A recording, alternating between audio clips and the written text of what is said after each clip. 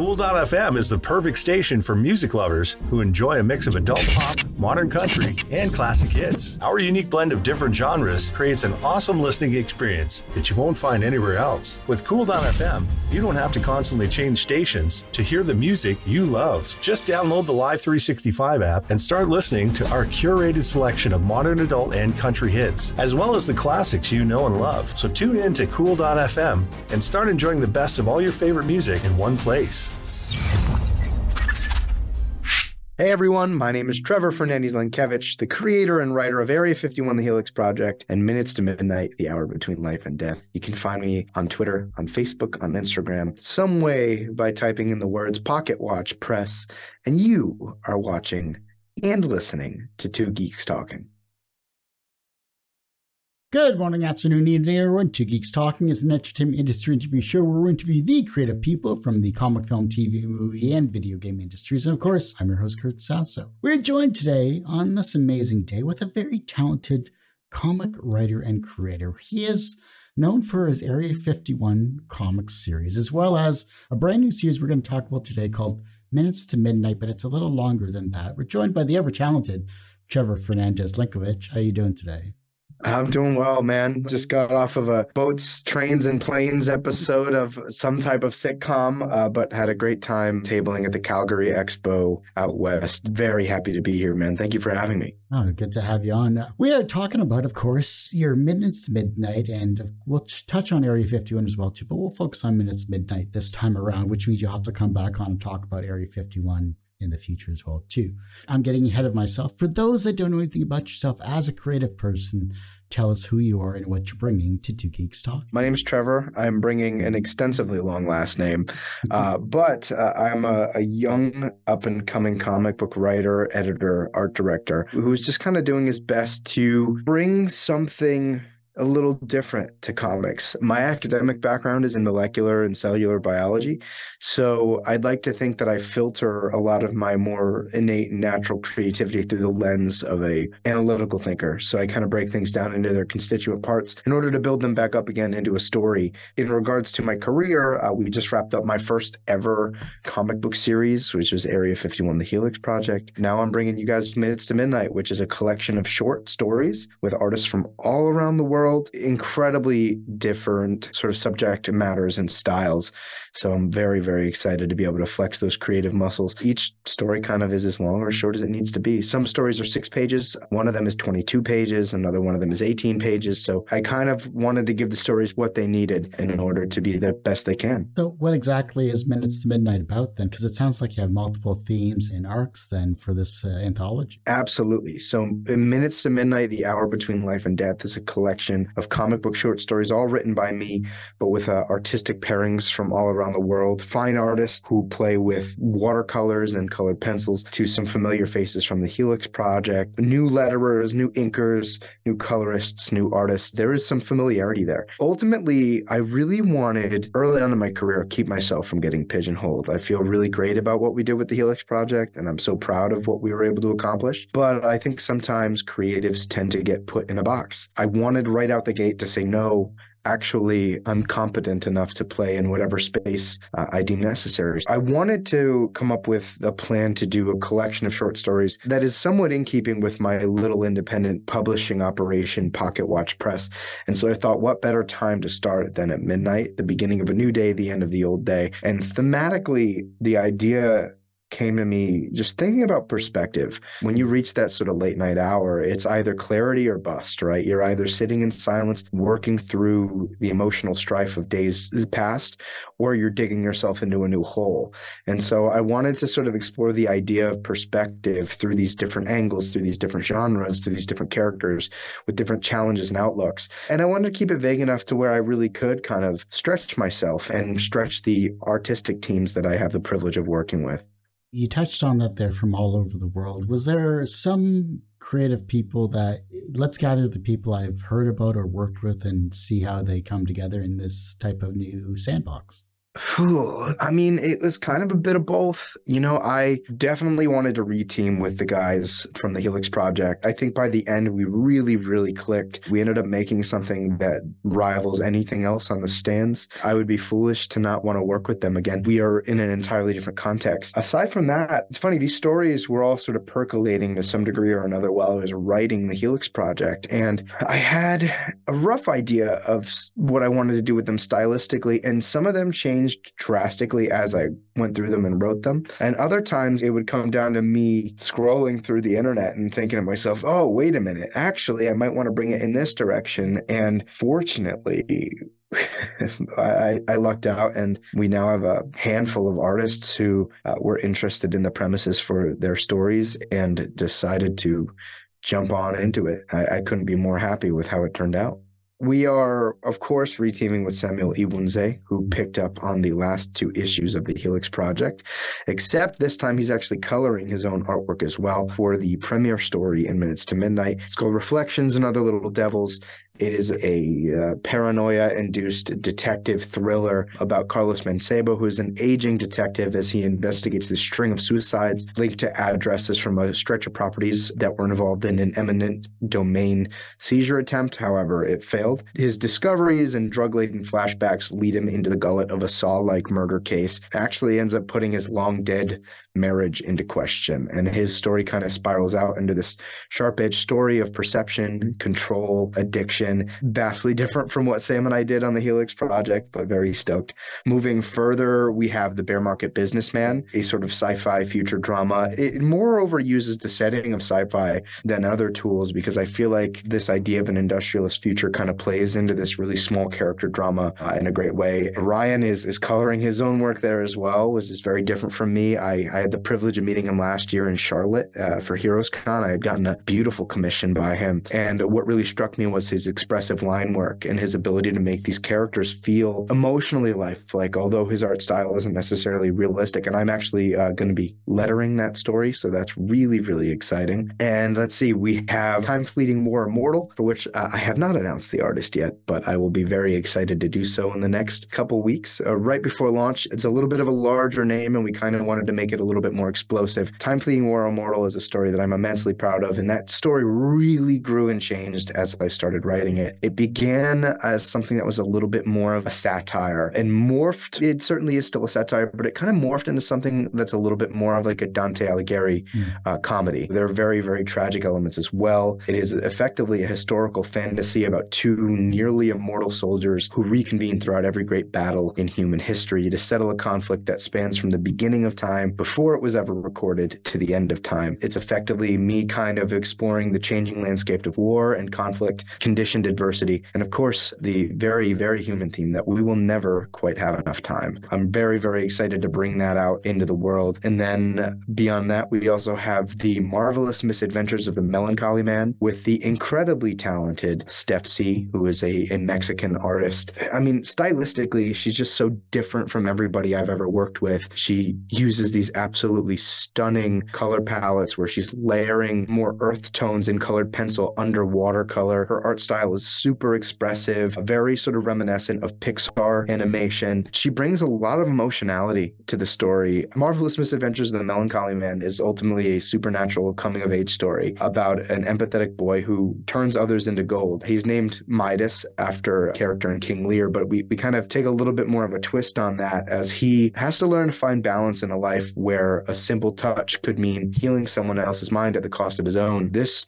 first story, this is the only story that will be syndicated throughout every upcoming collection that I do. This first story finds him entangled in a childhood conflict that forces him to face down the moral pendulum and leads him to making a familiar acquaintance to any longtime comic book fans. There's a little bit of a tease there for you. It's a very powerful story, and while this first one comes off a little bit more innocent, in the future, I think the thing I look forward to most is exploring how this very bright, poppy, emotive style is going to play juxtaposed against more and more adult themes as this character comes of age and has to begin to cope with that emotional volatility granted by his innate abilities. Working with incredibly talented people that I think are bringing the best out of me, which is super exciting. I've gotten to learn a lot about different approaches, not only to the process, how to collaborate with different people, and it's been incredibly exciting. There's a lot to unpack with all that too, especially being new to the comic scene and new to comic writing for this type of medium. Obviously, you've learned a lot about yourself from a creative perspective, but have you learned a lot about yourself from a moralistic or maybe internal perspective? Yeah, that's a great question. I absolutely think that's the case. When you write stories that matter to you, ultimately, it's like free therapy. At least that's what you're trying to get out of it. I don't know if it works for everybody or for every story. So sort of new that I can't really say that it happens all the time or every time. When I write stories, they're ultimately trying to work through or attack something from an angle that I don't quite understand. And sometimes there are things that really push me on an intimate and personal level, and sometimes they're sort of larger, more philosophical questions. And I kind of work through those things with these characters and use the landscapes of the worlds that they exist in to challenge them. So definitely, I'm emotionally connected to all of these stories in very different ways, almost exploring them through these sort of hypotheticals. And realistically, the story is the hypothetical. And sometimes I walk out of them feeling different than I did when I walked into them. And other times they sort of reinforce maybe a bias I might have already had. But ultimately, this is the most cathartic form of free therapy I think possible. And all you have to do is pay artists to draw it. Yeah, blood, sweat, tears, money, sacrifices to the gods. That, and you don't have to lay down on a couch and talk to a person that isn't just in your headspace. That's true. It would be lovely if insurance would cover some of these costs. Well, stick to comics. It's cheaper. What do they say? Become a comic writer and you'll never have enough money to do anything in your life? Something like that. I've never heard that, but I kind of like it.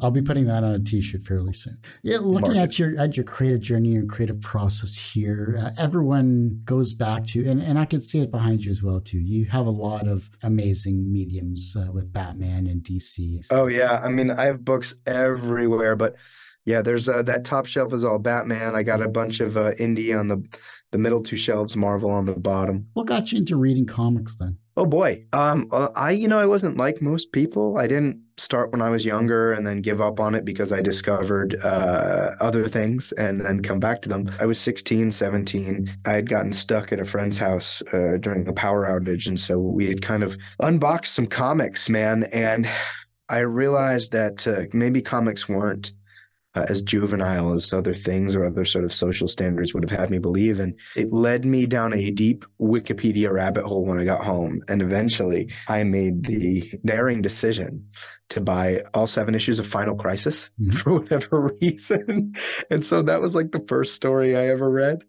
And I remember walking out of that, obviously being like absolutely enthralled by the J.G. Jones art, but I was like, why? Just all these whys. And I saw Grant Morrison's name on Batman. And I grew up with Batman, the animated series, Batman Beyond. I mean, that's my guy. It led me to picking up his Batman run. I ran through it. And once I finally wrapped up, I went into the comic book store for the first time as a comic book reader and was like, what's next?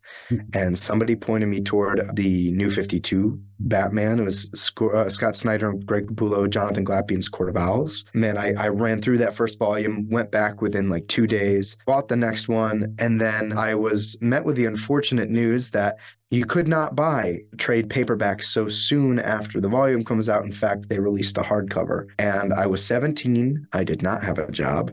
And that $8 that I had to pay at a Barnes & Noble to get the hardcover of Death of the Family really stung, but I was addicted at that point. And eventually I realized that I would have to wait 6 months for even the next hardcover to come out. So I became a Wednesday warrior, and reading Batman led into reading Batman Detective and Justice League, and then The Flash and Green Lantern, and eventually Marvel. And then I really wised up and started reading indie. However many years later, here I am trying to spill my own thoughts out onto the comic book page. Everyone usually asks, what's the wisest piece of advice or what's the most BS piece of advice that you've ever received? But what is the second wisest piece of advice that you've received that has stuck with you in your career? Good question. You know, I'll say this. I got a piece of advice by a creator that I deeply admire this past summer. And it was about retaining a certain level of ego because comics are tough. And no matter how good you are, you will constantly be faced up against people and institutions or inclinations that tell you otherwise. This person kind of instilled in me that if you believe in what you're doing, you believe in the story that you are telling, that you should know it and you shouldn't have to shy away from it. Obviously, it's good to be humble. It's good to know that and be aware and show that other people are contributing to it.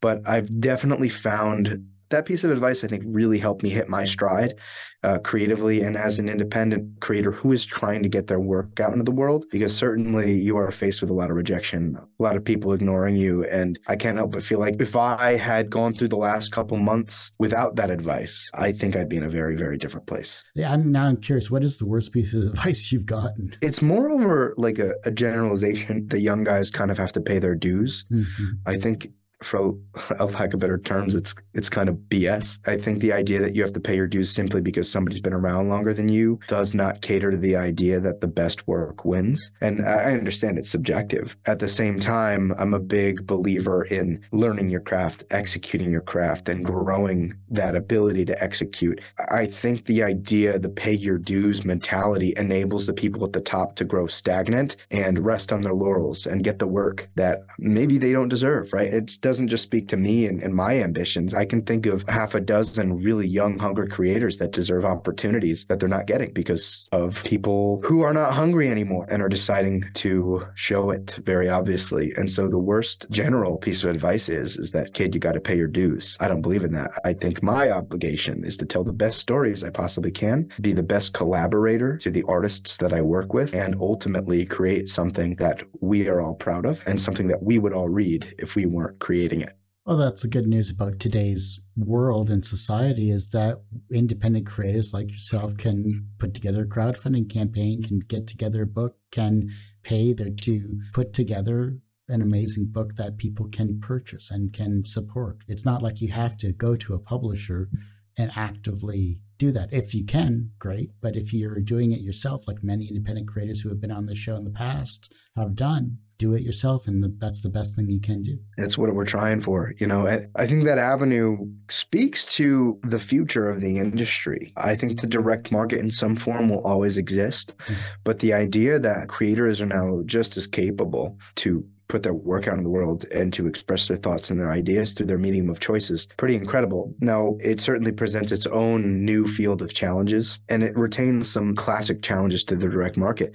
But the opportunity to build an audience to surround you as a creative voice is pretty incredible. In the direct market, ultimately, when it comes to big two comics, the conversation becomes around the characters, and characters are ultimately the things that we are trying to build and become the most proficient at executing on, I think, above all else, because great characters build great stories. In a world where the writer does not move the needle as much, or the artist does not move the needle as much as the character, this gives us the outlet to make sure that it's about the writer, it's about the artist, it's about the people who are creating the book, because now we're building an audience of people who trust our vision as opposed to trusting a brand as a form of identity.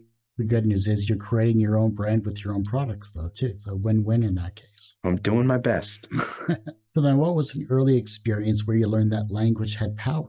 Man, it's weird. I get frustrated, right? Because you run into a lot of people that don't quite understand that language has power. And so I think my awareness of that became privy to people telling me things that they didn't mean because they didn't understand the implication of their language. And it made me upset or frustrated or disappointed. And so there was an element for me growing up where I really wanted to make sure that my thoughts, my feelings were communicated clearly. You can't really do that unless you're aware of the tools afforded to you, right? That's our verbal technology, language. So I would say that, wanting to make sure that I didn't disappoint or misconstrue my thoughts or feelings to anybody else. As a kid, you get disappointed. People tell you things, or a young person.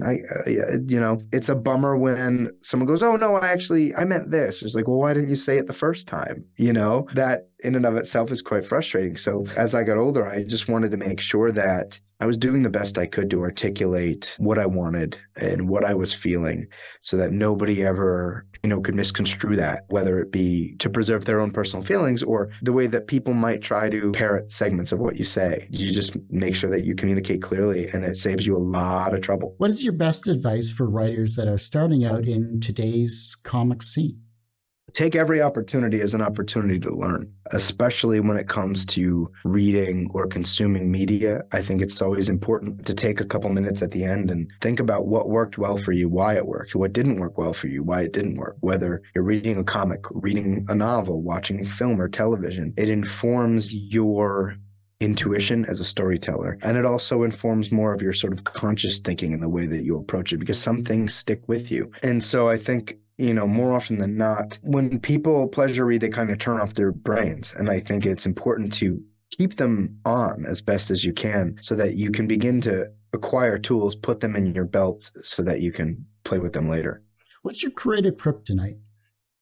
I have made the mistake, and I still make the mistake now and again, actually more often than not, to be too precious with my writing time. Early on, I think partly because I kind of found writing a little bit later than most people would, I used to feel like I had to set myself up in order to write. I had to have a coffee with me, and I had to have sat down and read for 25, 30 minutes and just gotten the juices flowing. And the reality is, when you are a creative, you got to take whatever time you can get to create. And it's almost never going to be ideal. It's almost never going to line up. Apropos of my trip home from Calgary, there were some times where I had to pull out my laptop. I'm kind of a bigger guy, so I had to pull out my laptop and squeeze in some words here and there on my script writing software. And there have been several times where I've had to hole up in the airport bar just to squeeze whatever Wi-Fi I can to send art notes out to an artist or get a file somewhere or receive a file. You got to do it when you can do it. Don't be too precious about it. If the stars align so that you can have this bubble bath-esque experience, then so be it. But don't expect it. Don't rely on it. Create. Go out there and do it. Bubble bath-esque life. I like that. That's good. Better put that into one of your comics ahead of time. Maybe in Area 51 there, put a bubble bath-esque comic writer as a t-shirt they steal from a store or something. It'll happen eventually. Everyone has one person that inspired them on their path to where they are today. Who was that for you? Oh, man, that's a loaded question. So it's kind of twofold in terms of industry people. Brian Hill was a huge inspiration of mine. Before I was writing comics, I was reviewing comics and interviewing creators in college because I had no friends that wanted to talk about comics. Brian, he's a busy guy. He does a lot of work for comics and for film and for television. He would always kind of iron out a little bit of time to either talk to me for an interview and, correspond here and there. And he was always incredibly encouraging of taking that leap of being fulfilled. I went to university for molecular and cellular biology, and that sort of threshold of time where I thought about taking this leap, but I was petrified to death. I felt like I was making an awful decision that I would regret for the rest of my life. At the time, I didn't realize that not making the decision is the thing that I would have regretted. And because of his wisdom, because of his sort of soft-spoken nature, Brian was able to kind of get that through to me, and ultimately was a huge reason as to why I started writing comics and taking it seriously. I'm just very grateful to him for taking the time and the energy. Another one is, my mom. I grew up with a single mom. She always worked hard, always wanted the best for me. And during that same threshold of time, I was petrified to tell my mom, who worked so hard to raise me by herself, that I did not want to become a research doctor anymore, that I wanted to become a writer. She was so accepting because she had enough trust in me to know that if I were to make this decision, that I had thought it through, and that whatever was waiting for me on the other side would be something of my own making. To that end, she had faith that I would make something for myself. I was really grateful for that love and that kindness and that understanding, because I've run into a lot of people whose parents just tried to talk them out of it every step of the way, well into their career, and I never had that. Incredibly grateful. She saw it in me. She saw I was absolutely miserable. I was good at it, but I hated it, and for a long time I didn't know that I hated it. And there was a moment when I was doing the press stuff where I had went to a Marvel panel and asked a question about reconciling creative purity and intention with larger corporate interests, and CB Cebulski had basically had asked me to apply for a job. And that moment changed my life, because first of all, you're getting courted by one of the sort of people in charge of the largest publisher in the industry, one of the most sort of lauded. But there was also, the time when COVID came and lockdown happened, and that got pulled out from under me. And I was just like, I don't want anything else. I didn't realize how close I was to having a life that I never knew I wanted. I just couldn't be more grateful, because I can't help but feel like if my mother, who's my number one person in the world, was resistant, that could have changed everything for me, because it was such a time of instability between questioning my future, questioning the world, the future of the world, right, during the early days of the pandemic. And so that was super pivotal. And I don't really get to shout her out enough for being such a reliable safety net in that way, emotionally and mentally. From a professional standpoint, you created multiple issues of Area 51. You're putting together Minutes to Midnight, as well as, I'm sure, many projects in the future that you'll have to come back on and talk about in the future, so we can touch on your amazing creative journey that you are going on now. From a professional standpoint, you're successful in that regard. Do you consider yourself personally successful? Oh, boy. Yes, with a caveat. I'm confident enough and proud enough of the work that I've put in and the work of my collaborators, and ultimately what we've been able to create so far as a product that is greater than the sum of its parts and that has grown along with us. But I am always a proponent of staying hungry, always looking at the last thing you did as the worst thing you will have done moving forward. I always sort of joke when I'm at conventions and I'm selling people on my book, especially if they've read like the first 3 issues, is I'm really glad you liked it. I'm really glad you came back, because those are the worst things I've ever written. Because I think sometimes people take moderate or even modest levels of success. They get too comfortable. It cuts into their drive.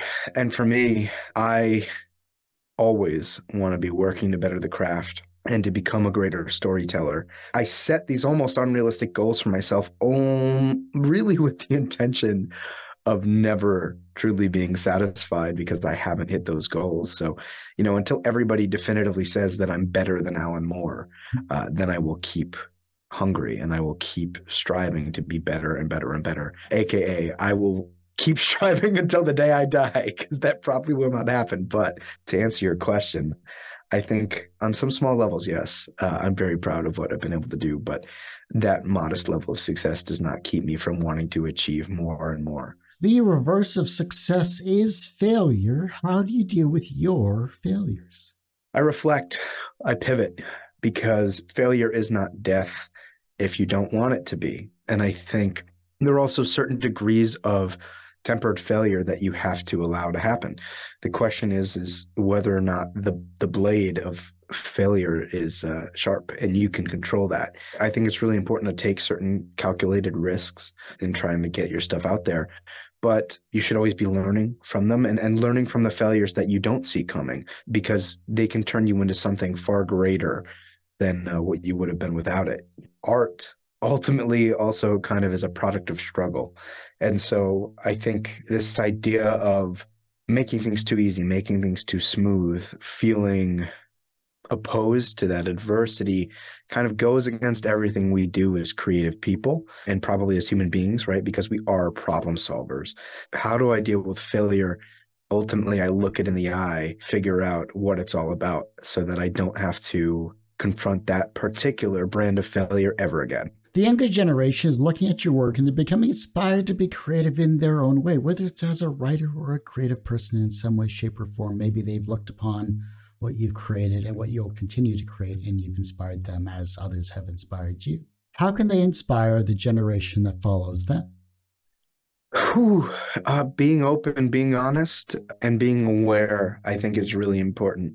When I think about the creators that approach me at tables asking for advice or on the internet or what have you, a lot of it is just about being open and being willing to share my experiences, but also being honest in the sense that, like, I don't want to run away from my failures as a creative person or as a human being. And so I try to be open about that. And I also try to be open about the topics that I don't feel as equipped to answer. I will try to provide clarity as I can for whatever I have to offer. I think it's important that if I don't feel comfortable giving advice on a certain topic, just to say, hey, this is something that I'm unsure of. This is how I might feel about it now, but it's also liable to change upon new experiences. Staying humble and remembering where you came from. I've always been a big proponent of sharing my growing comprehension of the craft. In books, I often will put sort of behind the scenes director chapters, commentaries, and process stuff. I do it in my newsletter all the time, just because I remember a couple years ago when I was just getting started and I felt like there was just no material out there for the creator, especially not quite articulate material talking about the craft and the tools available to you and how you can use those tools to convey your intentions as a storyteller. I always try to share that with people as best as I can, as honestly as I can, and as openly as I can. If your life was a comic book, what would its title be? And what would its soundtrack be? Oh, boy. The title, man, I'm trying to like process both of these things, like, because I feel like almost any answer you give can either come off as like way overconfident or too self-deprecating, and there's like no in between. One of my short stories kind of already has a perfect title for my life, and it's The Marvelous Misadventures of the Melancholy Man. That definitely kind of wraps it up quite nicely. In terms of soundtrack, oh boy, probably be like a medley of James Brown or something. It's like he's high key talking about some very personal struggles with life and depression and women, but it sounds so good all the time. And most of the time it's exciting and it's energetic. And ultimately, I feel like that's what I try to do with comics, right? Like I take personal things, whether they're optimistic or things that I struggle with, and I try to turn them into what would be my equivalent of a song and in writing a story and doing it through comics. I feel like that is actually a pretty good answer to that question for me. We all have to have a little James Brown in our life sometime, you know? Yeah, dude. I love James Brown. I love James Brown. I have to rotate my alarms because I'll get so used to them that I'll sleep through them. But there have been probably 2 or 3 times where I've had a James Brown track. I've had like Get Up Off of That Thing was one for a long time. Well, Trevor, I do hate to say it, but that ends this particular episode of Two Geeks Talking. I want to thank you so much for coming on the show. Hey, man, it was great to be here. Thank you for having me. Thank you for asking such insightful questions and for making me think in ways that I don't often get to, man. You do this a lot, or you do this often enough, and you get asked a lot of the same questions, rightfully so, right? People want to get the basics down. So it's always refreshing when people ask you the questions that give you a little bit of pause. So hopefully I will have those down in my arsenal and be able to look a little bit more prepared the next time you come at me with some crazy questions. Before I let you go, where can we find you? How can we support you? Of course, where is the Kickstarter campaign? Anything else you'd like to promote? So you can find me on Instagram and on Facebook at Pocket Watch Press, on Twitter at PWatch Press. Shout out Character Limits. My work, Minutes to Midnight, The Hour Between Life and Death, will be hitting Kickstarter in the face on May 22nd, 2023. And I'm super excited to bring that to you guys. The links are going to be all over my social media, inside the bio, in pinned posts and or tweets. So make sure you guys go give that a look.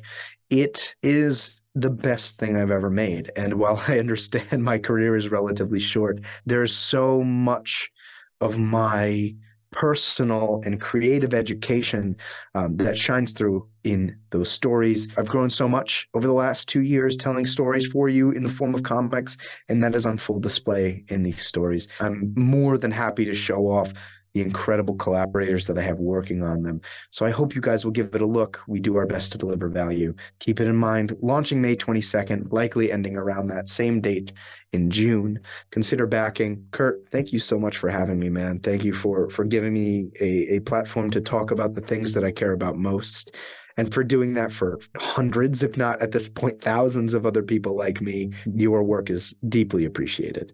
I appreciate it. It's over 1,200 at this point, but I've literally lost count in 15 years. Eventually, I'll figure out what the actual number is. But for now, I like having people like yourself that are so talented and creative and are finding their passion in what they're enjoying doing, whether it's early or late in their lifetime. So keep up the amazing work and come back on anytime.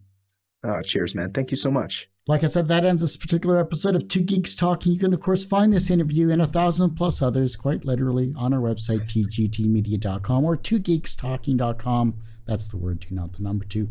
Website's going through a revamp, so go to our YouTube channel, which is a lot more updated because I'm only one person. It's youtube.com/ TGT Media. The podcast is back after 12 or so years, finally, which is twogeekstalking.podbean.com, or just search for Two Geeks Talking on iTunes, Spotify, or your favorite audio streaming service that you get your podcasts on.